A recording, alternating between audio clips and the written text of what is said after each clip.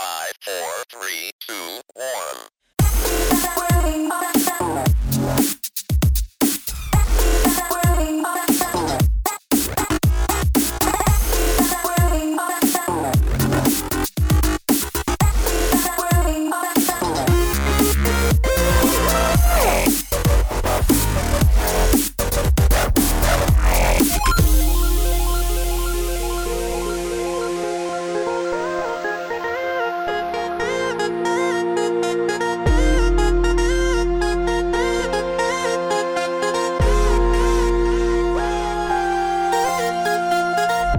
Funny you should say that, because it's now time for my number 2. Yes. So we were just talking about soundtracks and songs, being being a key factor for enjoyment of a game.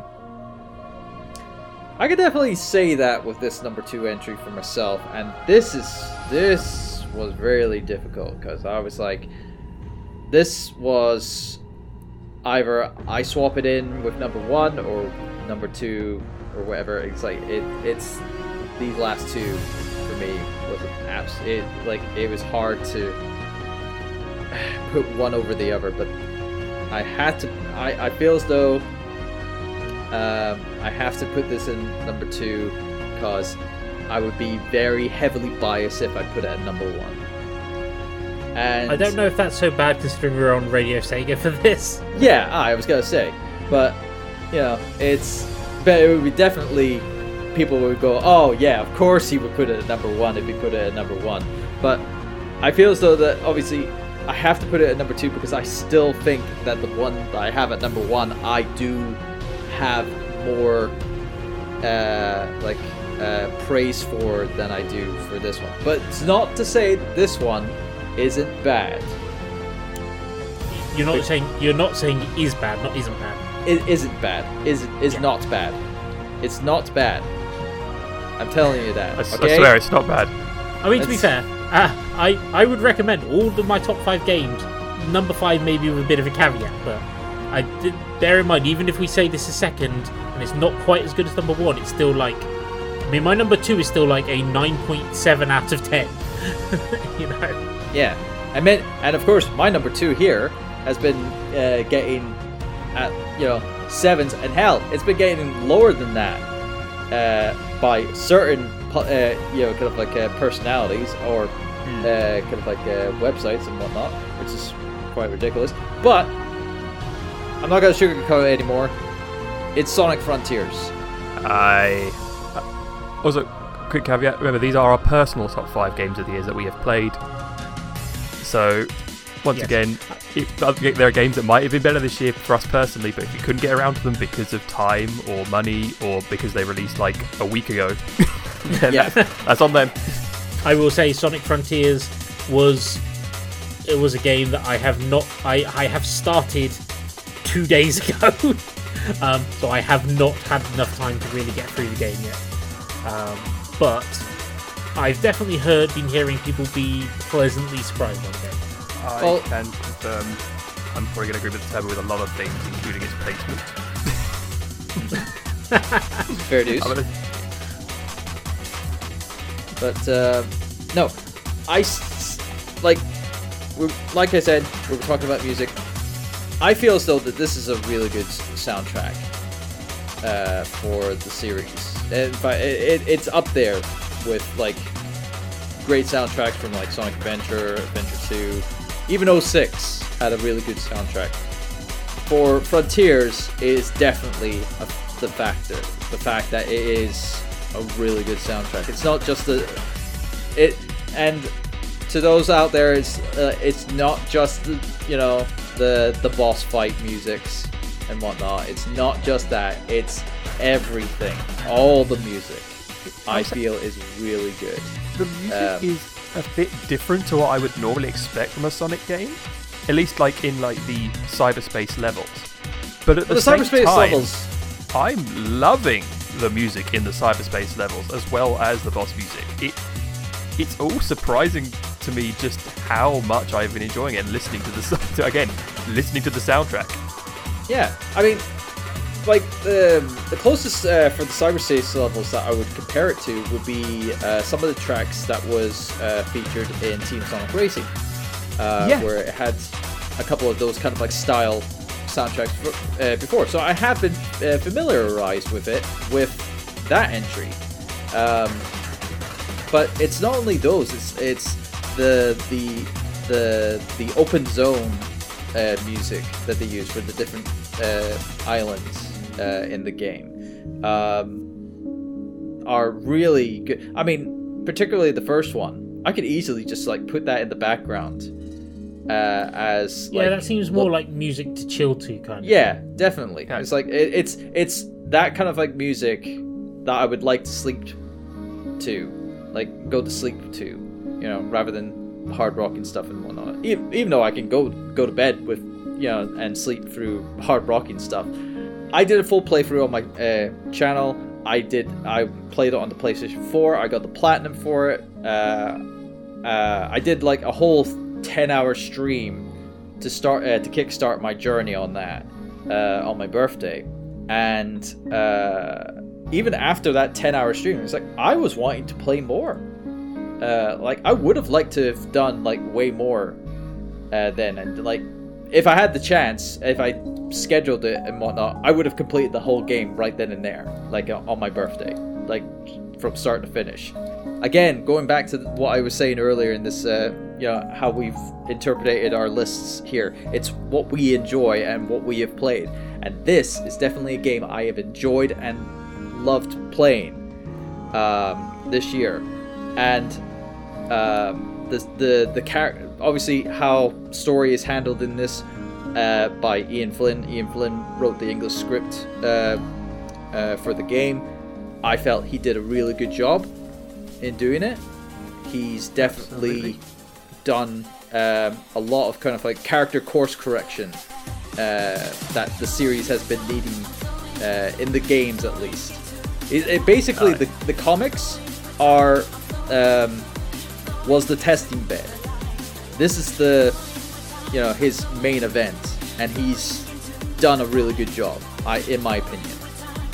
I absolutely love the story. I love the references to everything, and like every Sonic game that's referenced, every like cartoon, every comic. There's so much there for every fan, but it also feels like one of the few Sonic games that references and has like a place in a timeline. You can go, oh, they're referencing events from Heroes, Adventure, the comics, even Boom. Yeah, it's like even Riders. Yeah. is obviously the famous tweet that Sega put out, or the Sonic team, the Sonic the Hedgehog Twitter put out, is like everything's canon.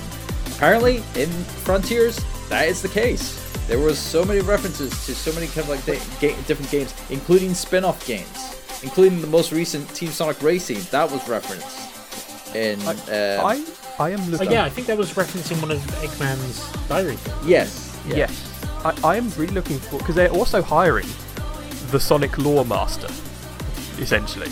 Yeah, that's an interesting one. It's an interesting one, but to me it sounds like this is kind of a point where maybe they're not like soft rebooting, but they're starting a more connected timeline in the games, where they're going, right, these events happened, and we can go forward with this. I will say I've enjoyed I haven't got to the first boss yet. I've enjoyed exploring the overworld. Has definitely been interesting, although it took me a bit of time to figure out how to interact with everything. Because I will say the one thing I found is the tutorials are useful, but I don't find they always explain themselves very well, and I'm really struggling to find any way to use the parry. Because everything I try to parry doesn't work. Parry definitely comes into its case more later on. Against bosses, at least. Well, I was going to say, the parry system in here, I was complaining about how I was having difficulty with the parry system in Bayonetta 3 and Metal Gear Rising and stuff like that. Sonic Frontiers' parry system is way, way easier. I wouldn't even call it a parry system. It's a block system. Yeah. Because I feel like they had an idea for more combat, but they couldn't quite fit it in, and so they've just kind of left it in there, and it's useful because there's lots of points in the game, like little things, like mini things, where it's like, hey, to unlock this thing, parry this object 3 times. What do you mean? Just hold these 2 buttons and then press them again, and then that's not challenging. I feel like that there was meant to be some kind of timing method to it, because that's initially what I tried. I was trying to like parry things by releasing at the right time, and I was getting hit because I'm not meant to parry like I would in other games. I meant to just hold it. Maybe that's where I'm going wrong. I will say though, bear in mind this game is also built with children in mind. Yeah. So that's the thing. It's like it's trying to keep it simple for the kids to play and whatnot, and that's fine. You know. But heck, there's even adults who are not obviously that well versed with like your Devil May Cries or your Bayonettas or your whatever and whatnot, and you would not want to try to scare those kind of like players away either. No, exactly. So seeing Sonic with a combat skill tree is an interesting one. Yeah, a bit weird. But that seems alright. But it's very simple. It's very simple. I found the game surprisingly. I unlocked a lot of things pretty quickly. Then I spent a lot of time at the end fishing to get the last bits. I will say the fishing is quite relaxing. Fishing is really good. It is really good. I mean, that's the key thing about Frontiers is that it has so many different ways of how to progress through the game. Like you can either do it the challenging way of like going through combat, doing this, going through stages and whatnot. But if you're collecting these purple coins, you can just go the big and start fishing for some other tokens that then you can exchange for everything else in the game. And just skip all the rest of the game. Just go fishing. Yeah, if you want to do that, so be it. I think I've literally spent all of the gold tickets so far on just the Eggman Diaries. Well, that's the best one to do, or that's the best method. Best value for money, at least, as well. Yeah. Or value for... Yeah, they're the most expensive thing I've noticed. Yeah. They're most expensive. There's also 20 of them. But then once you've done that, you can spend your gold coins on whatever you currently need at the time. Yeah. Which is mostly the Coco thing. Because you've got to spend a lot of time with that Elder. Far too much time with that Elder. I mean, granted, I wasn't too fussed by going through him to max myself out and whatnot. It's a bit of a time sink, but it's not an absolute. It's not fully. It's not like grinding levels in an RPG levels of grinding. No, or I like think it's or just the time menuing sinking. that's annoyed me so far. Yeah. I think I got like a whole bunch of the Cocos, and then I spent, I think, 20 minutes just stood in front of the Elder going through the menu. Yes. Green speed. Well, I was the same as well. I was the same. But of course, I was streaming at the time, so I was just talking. So I was able to pass the time by just talking to people in my chat or just talking on my own. So it's fine. I mean, I have 20 hours in Sonic Frontiers. 19 is that is speaking to the Elder. Probably not quite. Probably not that. But all in all, I still find Sonic Frontiers, it was a really good game. Really good. I really enjoyed it, and that's why it's on my top 5. And it's like something. I just have something that's slightly above it. I would have liked it to have it number 1, but I'm being more. But it'd be very dishonest if I had it at number 1 to where my number 1 is. So where your heart truly lies. No, yeah, I definitely agree with you. It's super solid. Obviously, there are some issues, but like the pop-in, I think, is the biggest issue. Honestly, personally, I didn't have a problem with it. I mean, granted, I joked about it a couple of times here and there during my stream and stuff like that, but really, in all honesty, it never bugged me. I don't think I've had it that badly, but I am playing it on PS5, which I wonder, because I'm also playing it on not frame rate mode on like Performance. better performance, not graphics, but like better performance. Yeah. No, I sometimes I was like looking out at like a platform in the distance, or like I could see like something to collect in the distance, and I'm like, right, how do I get that? I don't know, because the platform hasn't rendered until I start going on this spring and jump over here, and then it's like, oh, right. Yeah, I haven't found that yet, but I might find that later in the game. But the first island's small enough that I don't think You it's might. massive. I mean, mobility around the island's also pretty cool. Unlocking the map to get rails and stuff to zoom around. Yeah, that's the only issue I've had at the moment. Is there's sometimes some issues where like I'm zooming on a rail and suddenly Sonic snaps backwards and flies off an edge. Usually while I'm boosting. To be honest. Yeah. But There's a few physics issues, but definitely the most, like I said, I put 20 hours into this. I put 20 hours into a Sonic game. I 100%ed it like Turbo has. It's a good game. I cannot describe it as anything other than a good game, because that's what it is. yeah. That's fair. Did you want to take your number 2 before me, Shadow Fox? I mean, I think I've pretty much been talking about it at the same time, but yeah, I cannot disagree with anything Turbo has said. So. The only thing I would say is I haven't seen all the cyberspace levels, because I would hit like the first, second, and third one to get enough keys and stuff, and then rather than like just completing them and getting the key, I would want to ace them and get all the checkboxes. So by the time you do the third one, you have enough keys to get all the things you do for the island. And then I'd kind of move on. So I do need to actually go back and prop and like 100%ing the achievements isn't 100%ing the game. And Yeah. I would not do that because it's not Korok Seed level. Go back to Breath of the Wild.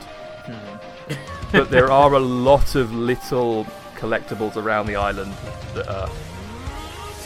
Yeah, that's fair. And to be fair, what I'm going to talk about, my number 2, you don't have to do absolutely everything in the game to get the platinum on it, but you know, there's interestingly like a few very hidden things which I've only discovered after finishing the game and looking up other guides on it, where it's like, I did not know this thing was a thing, and it's like, yeah. But I quite like the fact that you don't have to literally do absolutely everything in the game to get 100% achievements, because that still then goes, and there's still more for you to do if you're that dedicated. Yeah, I think I hijacked your spot there for number 2, but considering same place, I feel that probably, yeah. Our crossovers are doing very parallel things this I time. mean, it's more convenient than having a number 4 at number 2 or something. True. So yeah, your number 2 is Sonic Frontiers as well then? It is as well, yes. Well, sadly, as I've only been playing it 2 days, it didn't make my list just because I haven't formed enough of an opinion about it. I'm going to say I've enjoyed what I've played so far, bar a few minor control weirdness, but I've also not got very far. I'm interested to hear what the boss theme is like, because supposedly it's an absolute banger, so we'll see when I get there. I've got all the emeralds. I'm literally just trying to find all the missions left on the island before I go fight the boss. I don't know if that's actually worth it or not. You can always go back to the islands if you want, so not that it tells you Yeah. that. Okay, interesting to know.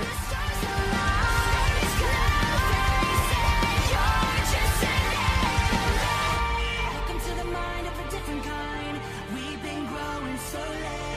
Think I'm on 11, but I'm on a 9. Guess you don't really know me.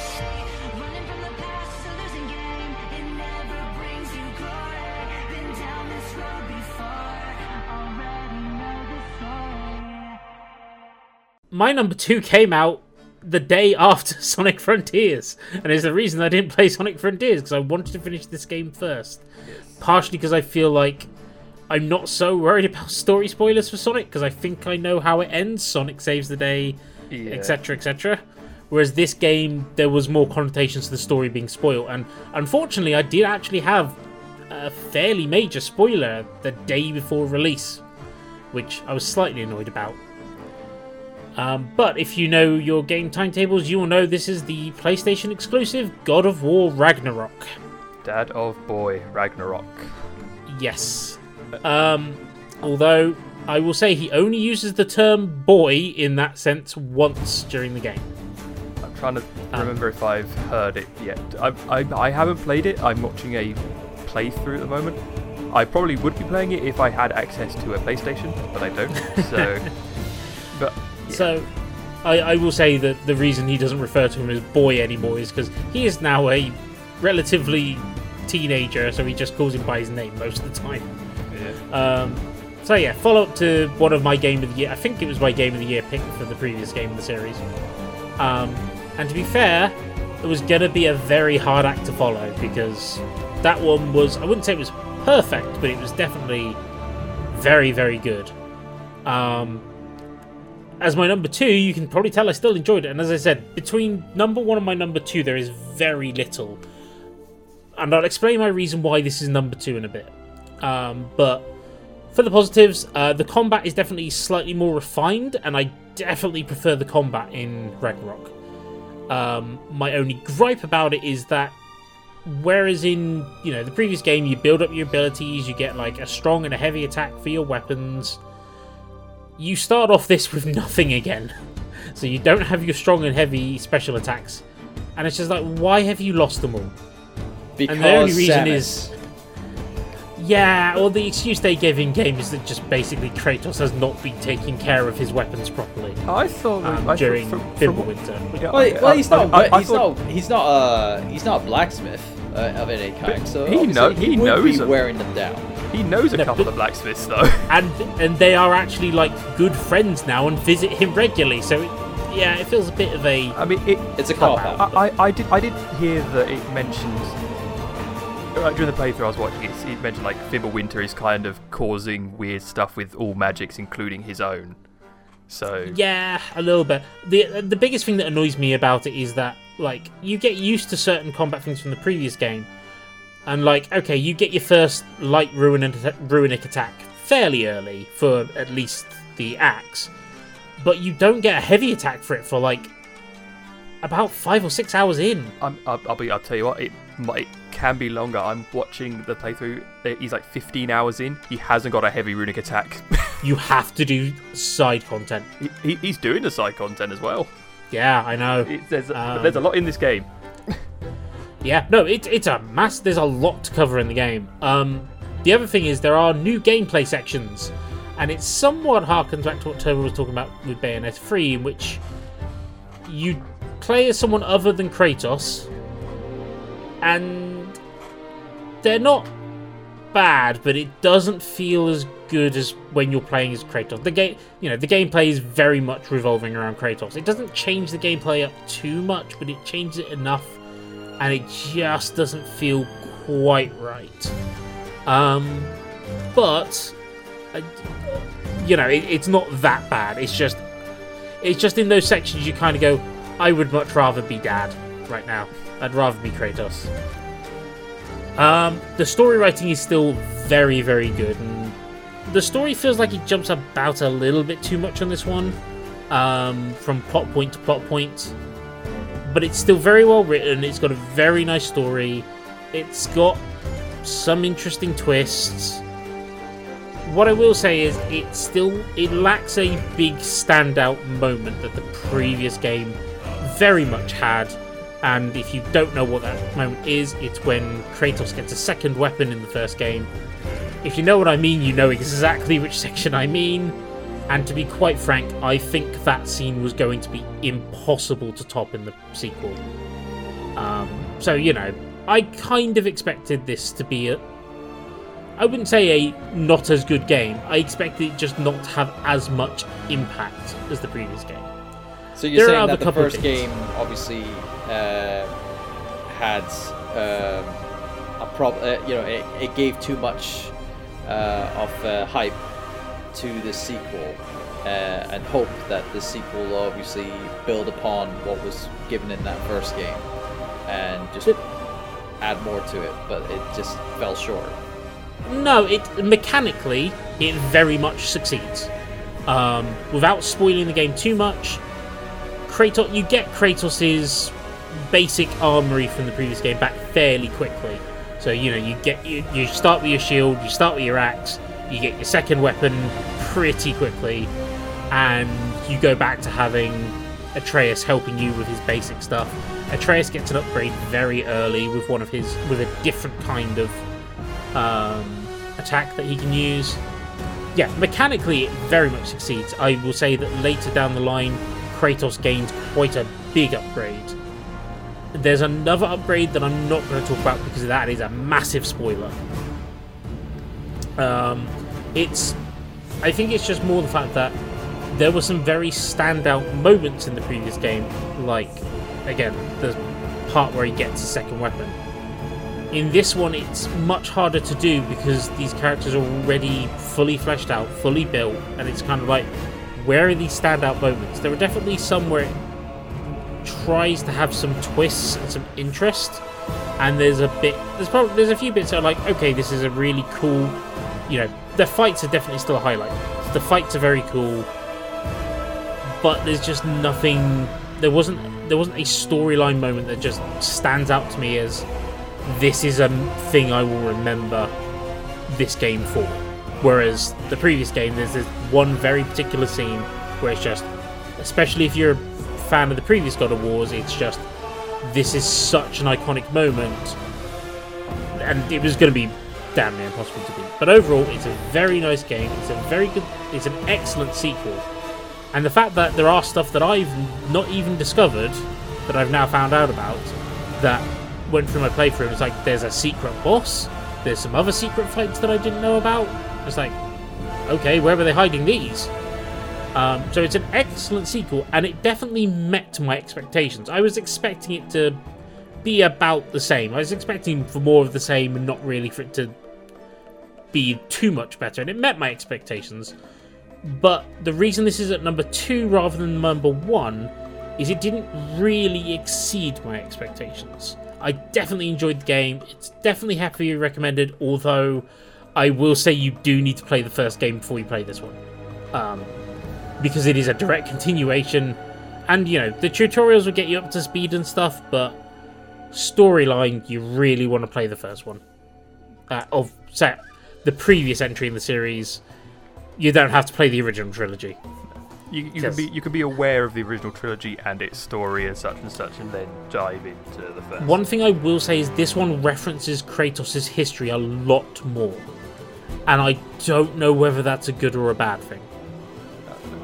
Based on how Sonic fans just are totally dogpiling on all the references that Ian Flynn put in Sonic Frontiers' storyline, it's like, all the God of War fans would be going, they're rolling back too much and whatnot. But really, in all honesty, that could work in the narrative of. Well, no, this is the thing. It's built very heavily into the narrative. Then fans of the games will obviously enjoy that. So yeah.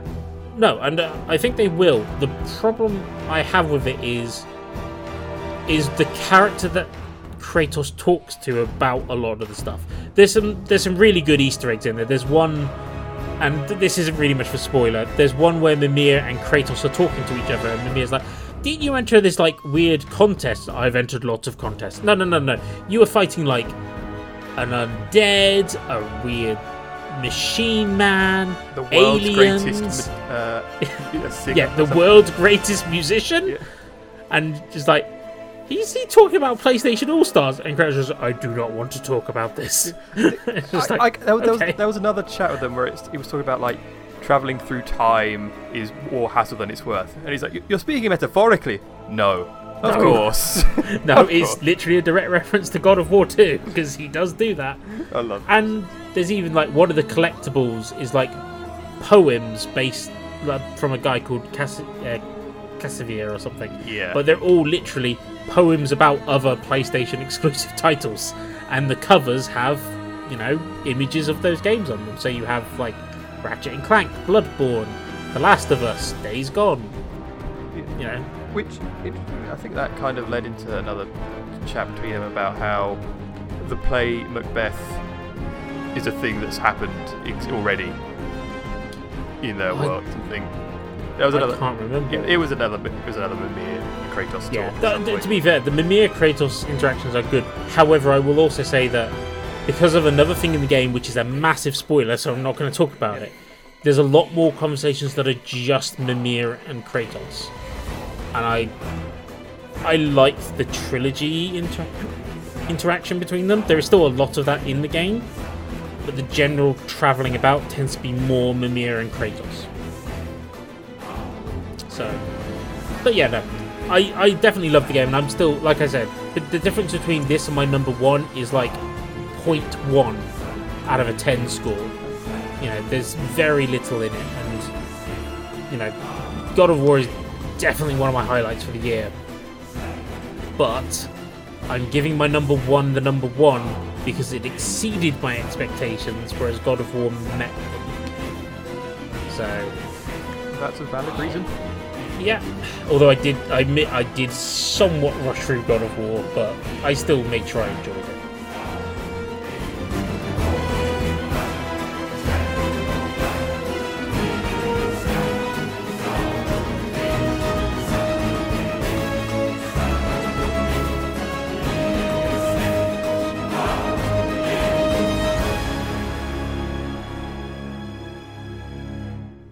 Yeah. Well, for the final then, our number one game of the year. Turbo, if you would. Well, it's going to be very simple because it was already talked about in this discussion by John, and he cruelly put it so low on his list.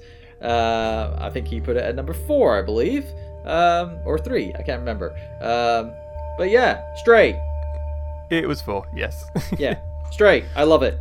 I absolutely fell in love with the game as soon as it first came out. I did a full playthrough of it again. I'm in the midst of doing a PS5 run and getting my platinum for PS5 because apparently I can't get an auto pop on that. But the game is so simple. I know how to do it.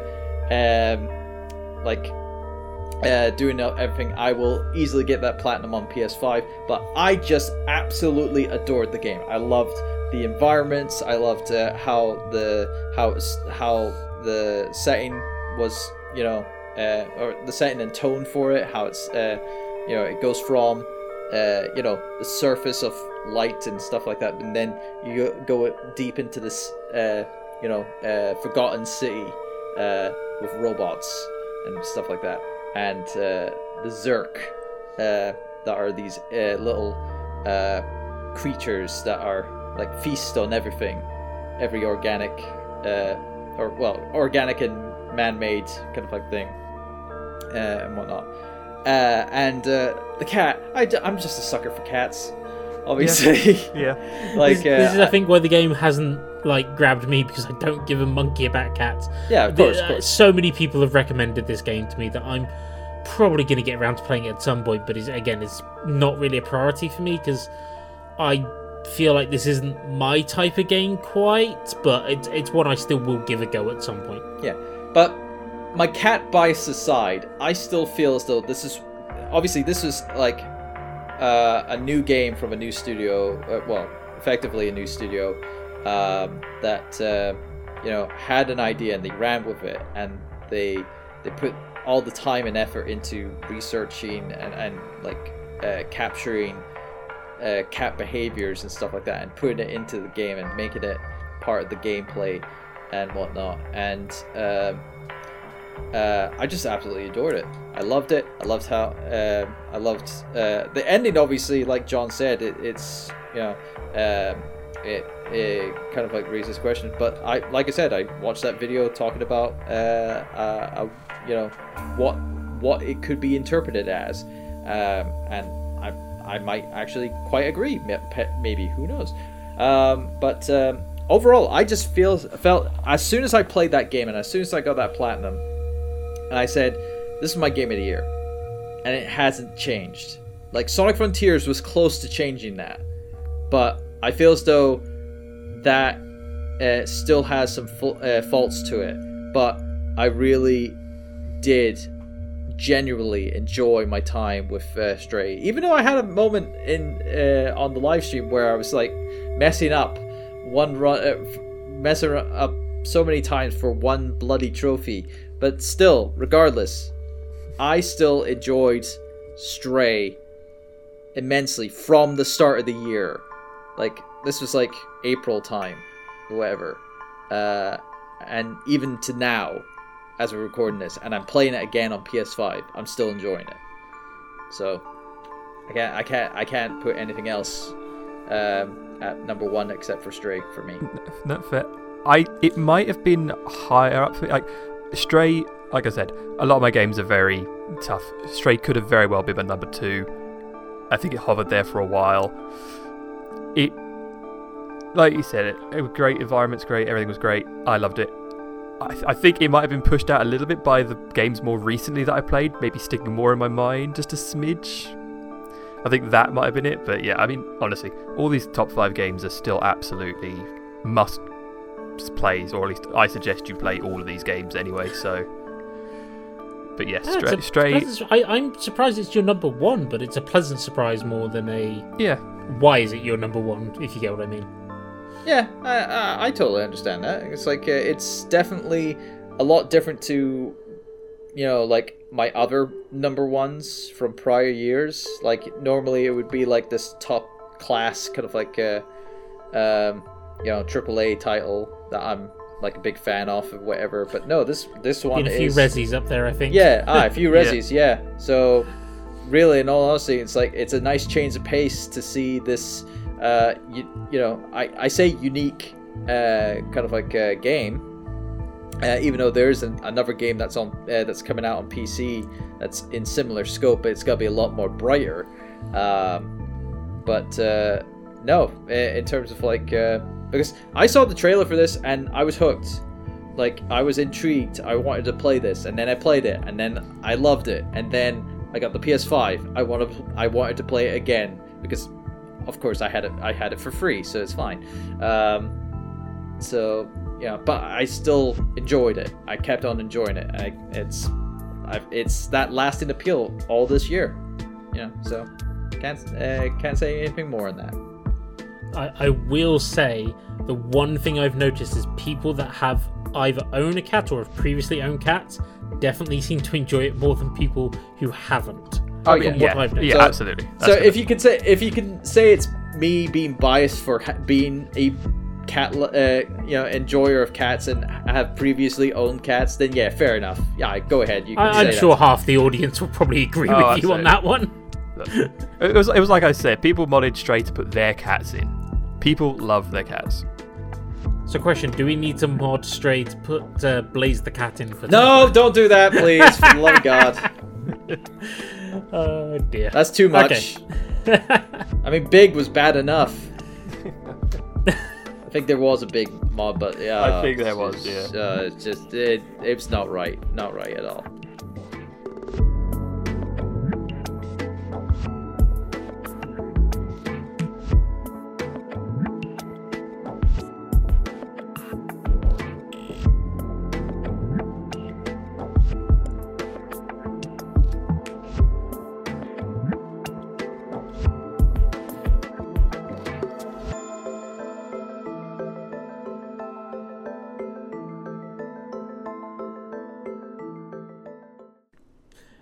Anyway, Josh, Cool. What is your number 1? So my number 1 was released even earlier in the year. It was released in February, I believe, and coincidentally, today announced its first piece of DLC. Although it is free DLC, so, or patch, I guess. However, this was a game I actually wasn't too excited for because they were like, "Oh, it's an open world game," and I'm not a massive fan of open world games in general. But after hearing quite good things about it from people I know that I trust on the series or style of game, I decided, hey, I can get it for 25 quid off. Let's just take the plunge. And it basically became my game of the year instantly. And that is Elden Ring. For those who don't know, I am a big fan of the Dark Souls series, and in fact this year I completed Demon Souls, which I've been putting off since the launch of the PS5, although you can thank Radio Sega's Gavi for that one, because I went through the game with him, and it was the reason I pushed through in finishing it, to be honest. But yeah, I mean, I'm a Souls fan as it is. I've played all the Dark Souls. I've played Demon Souls. I've played Bloodborne. But I was expecting it to be, more Dark Souls, but open world, which just means there's no real direction or where you should go or anything. And that's somewhat true, but actually in the case of this game, it somewhat benefits it from... You can go and tackle areas that you probably shouldn't be, and then if you manage to succeed, or even if you just get through and nab a few items that you're not going to lose, and you lose a couple of hundred or few many thousand of ruins to an enemy, you don't care because you've just got this massive upgrade material. You now can come back with a weapon that can one-shot them all.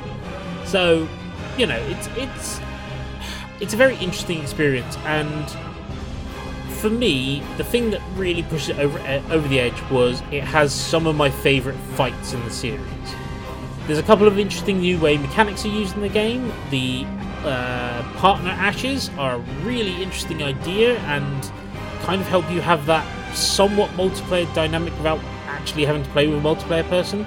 But I still added groups to my list, which helped me gain bonuses and stuff through the game, which is really useful. It's a lot less punishing than some of the previous games as well. You still lose all your ruins when you die, but you don't have an extra debuff like you do in the Dark Souls games and Demon Souls games. Usually it's a health debuff of some kind.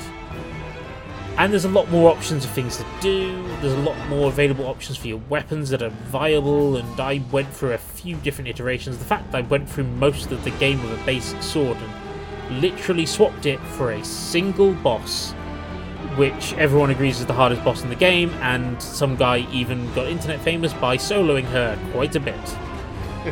Yes, I remember that. I love that people keep asking me, why has he got a pot on his head? And it's because it actually gives him a bonus to certain actions he does. It's wait, what?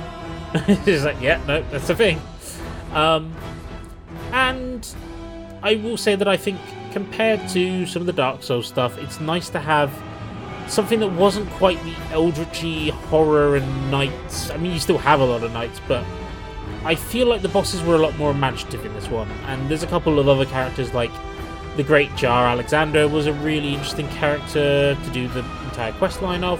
And I mucked up some of the quest lines as well, which was interesting. And the really big thing that sets this is my number one is I went into it with an expectation. I was expecting it to be more of the same but open world.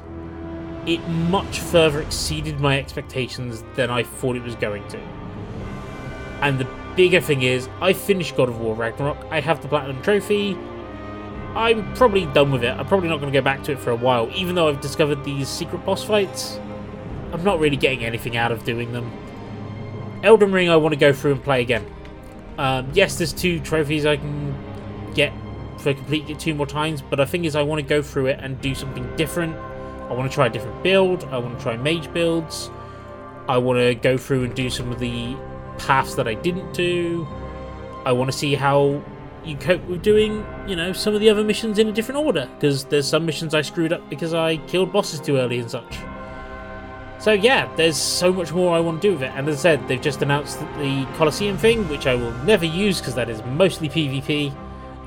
But there's also stuff they're adding to make big teams to go through the game with. So if you don't just want to go through one person, you can go through a team of 3 or 4 people. I mean, that sounds great, to be honest.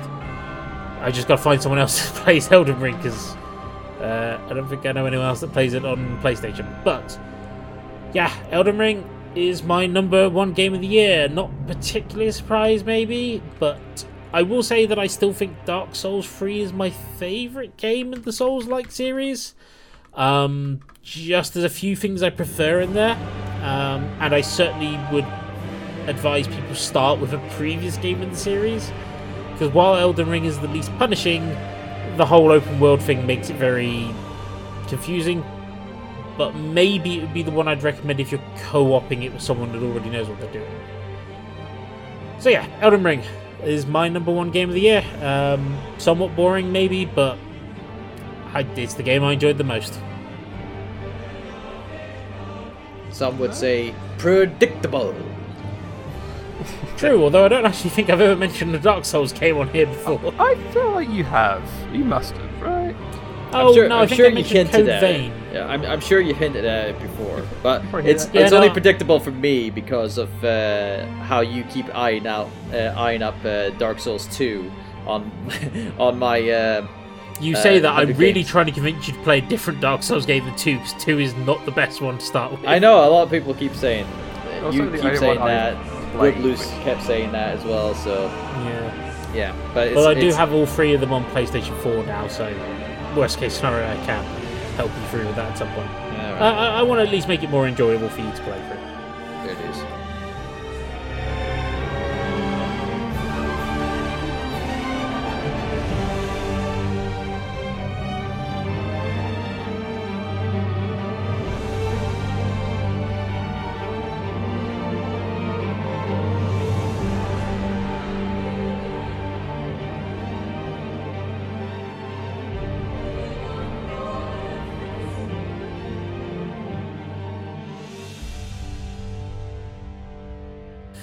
But yes, Shadow Fox.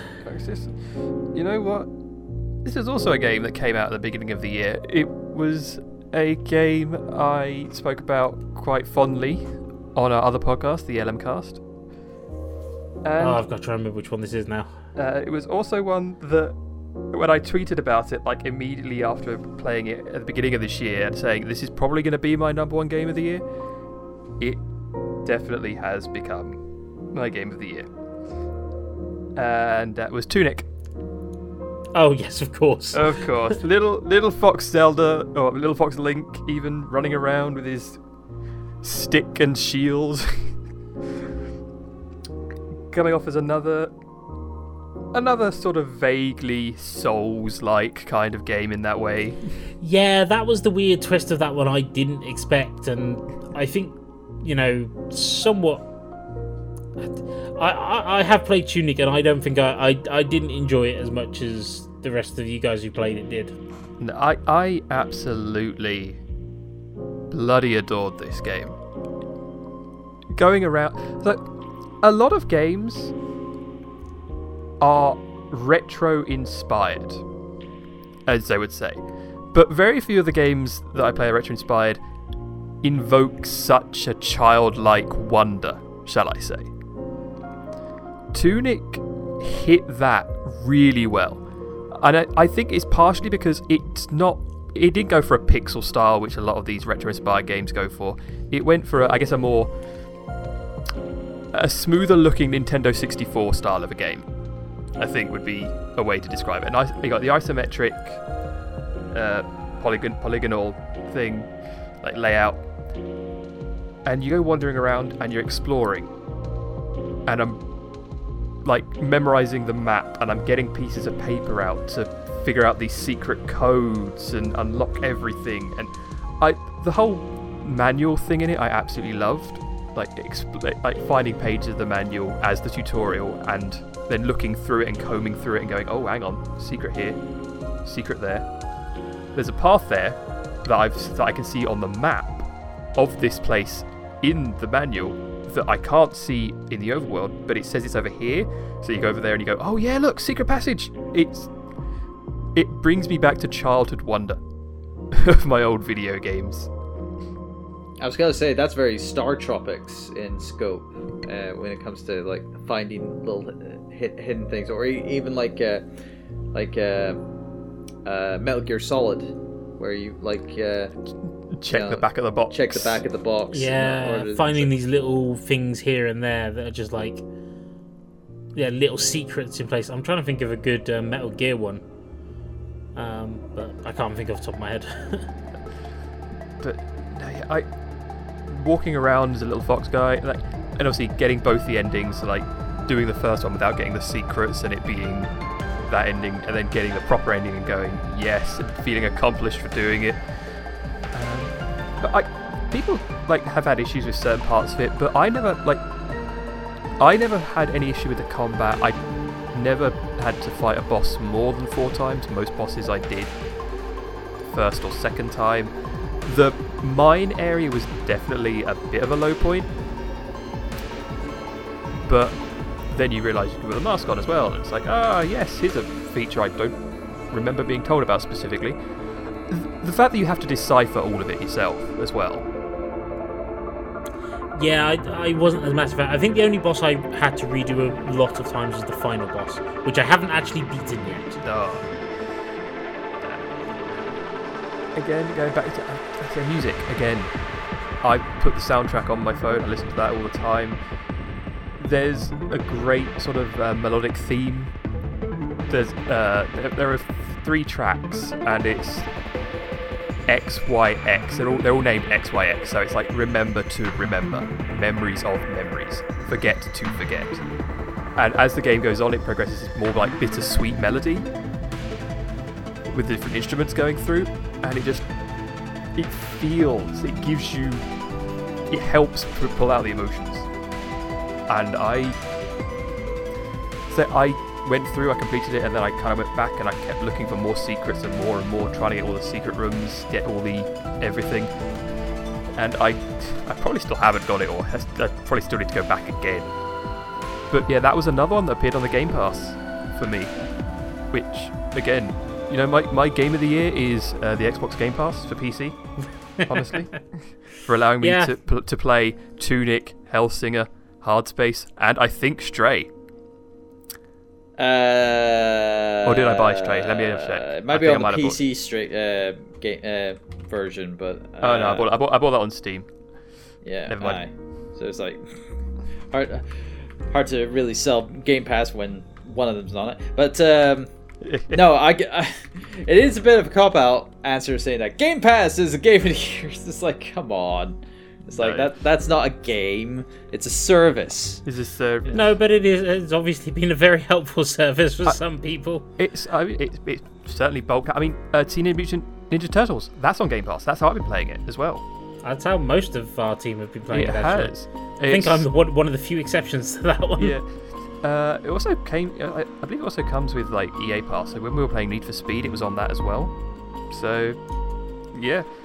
But yeah, so I can't complain. So, yeah. Some of our biggest games are on there and have been doing very well on there. No, yeah. but no, yeah. Tunic, fantastic game, absolutely worth playing. And I certainly don't regret playing it. I definitely had more problems with the game, and I think part of that is just that it wasn't the game I was expecting it to be from the demo I played at a convention we attended a long time ago.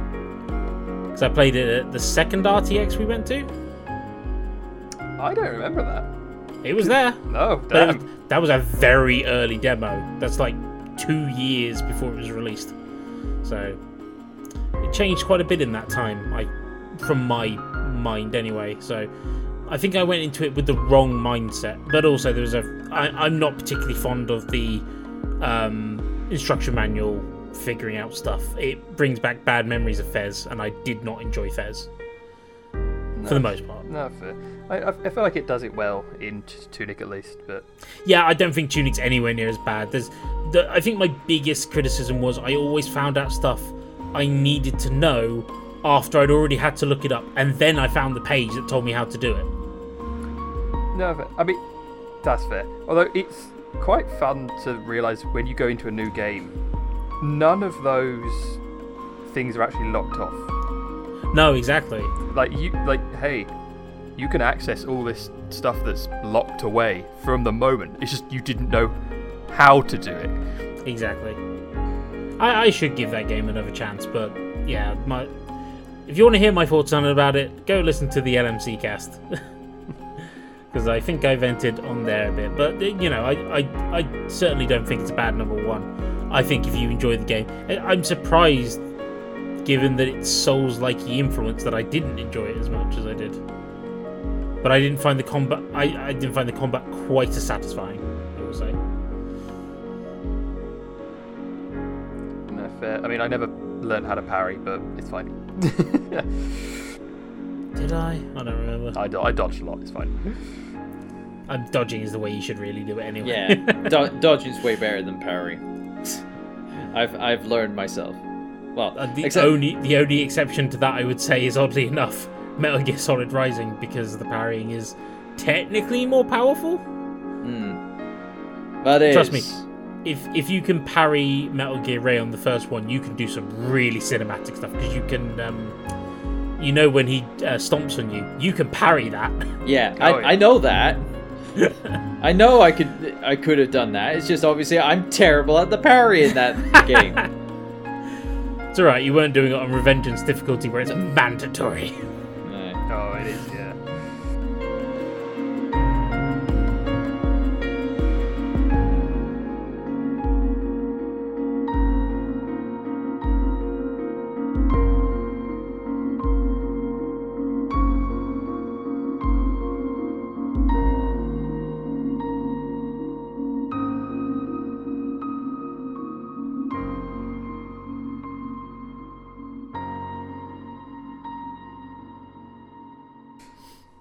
But yeah, so that is a wrap for 2022 for both LMC's Game of the Year awards, and also probably this is the last LMC for the year, I think, because this last episode will probably be going out in Winterfest. So thank you all for listening, and obviously feel free to let us know what your top games of the year were, whether you agree that Cats are better than Sonic the Hedgehog. Whether you agree Dad of Boy was a good game. And, whether it's better than the original. Do you miss Boy every 5 minutes? Or do you agree with Shadowbox? Should Halo have been higher up the list? I don't think anyone is actually going to argue that one, but potentially someone is. There's always someone. They've now got Griffball in the game. They don't care anymore. That's the main thing. I'm actually not certain. I think they might not. I don't know. I need to check. I would have thought with Forge they should have someone would do it. I mean, it's still early days. They're probably making the perfect arena. But yes, so thank you from all of us. Turbo, let's plug you for the second half of the show. Where can they find you for your Let's Plays? Yes, you can find me on Twitch at twitch.tv/TurboDrive Live. That's where I've been for the last 10 years. Just been playing my games, doing all sorts of things, playing new games, old games, retro games, going on platinum pursuits, getting platinum trophies on certain titles that I am dedicated to and whatnot. And all that kind of like gubbins. So yeah, you can check me there. And also, if you want to hear my thoughts at certain points throughout through a day or so, follow me on Twitter at TurboXLR or Instagram or Hive if you feel like following me on that new system there.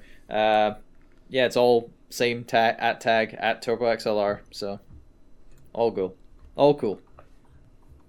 And how about you, Shadowfox? Any final words? Or Not really, no. Just stick around with LMC. You'll probably be seeing more of me in the coming year. More time off, more time to be on the site stuff. And very little personal things, probably. maybe taking over some extra streams? Yeah, quite possibly. And where will people find that? They will probably find that on my either on my Twitter or on my Twitch, both ShadowFoxoon, FOXOON, and I mean, LMZ Discord is always just the best way to go. Yeah, probably. I mean, you know, we love you, Radio Sega guys, but, you know, if you want to come to the LMC Discord as well and enjoy some additional stuff, as well as the other stuff we do on, that all of us contribute towards on twitch.tv/Last Minute Continue. Because I'm sure all of us will be on there at some point throughout the next year. Oh, I'm sure I'll be popping up on there sometime. It's been too long. You know, it's like I've not really been on there much. More a case in the chat, more so than anything than actually being on the stream itself. But you never know, things will change. 2023 is on the horizon. You never know what will happen during then. More collabs. Yeah. But yes, so from myself, from Shadowfox, and from Turbo, I think that is a good place to wrap it up. Have a good holiday season, and we will see you in the new year. Have a nice one. Enjoy Bye-bye. your year. Bye bye. Bye.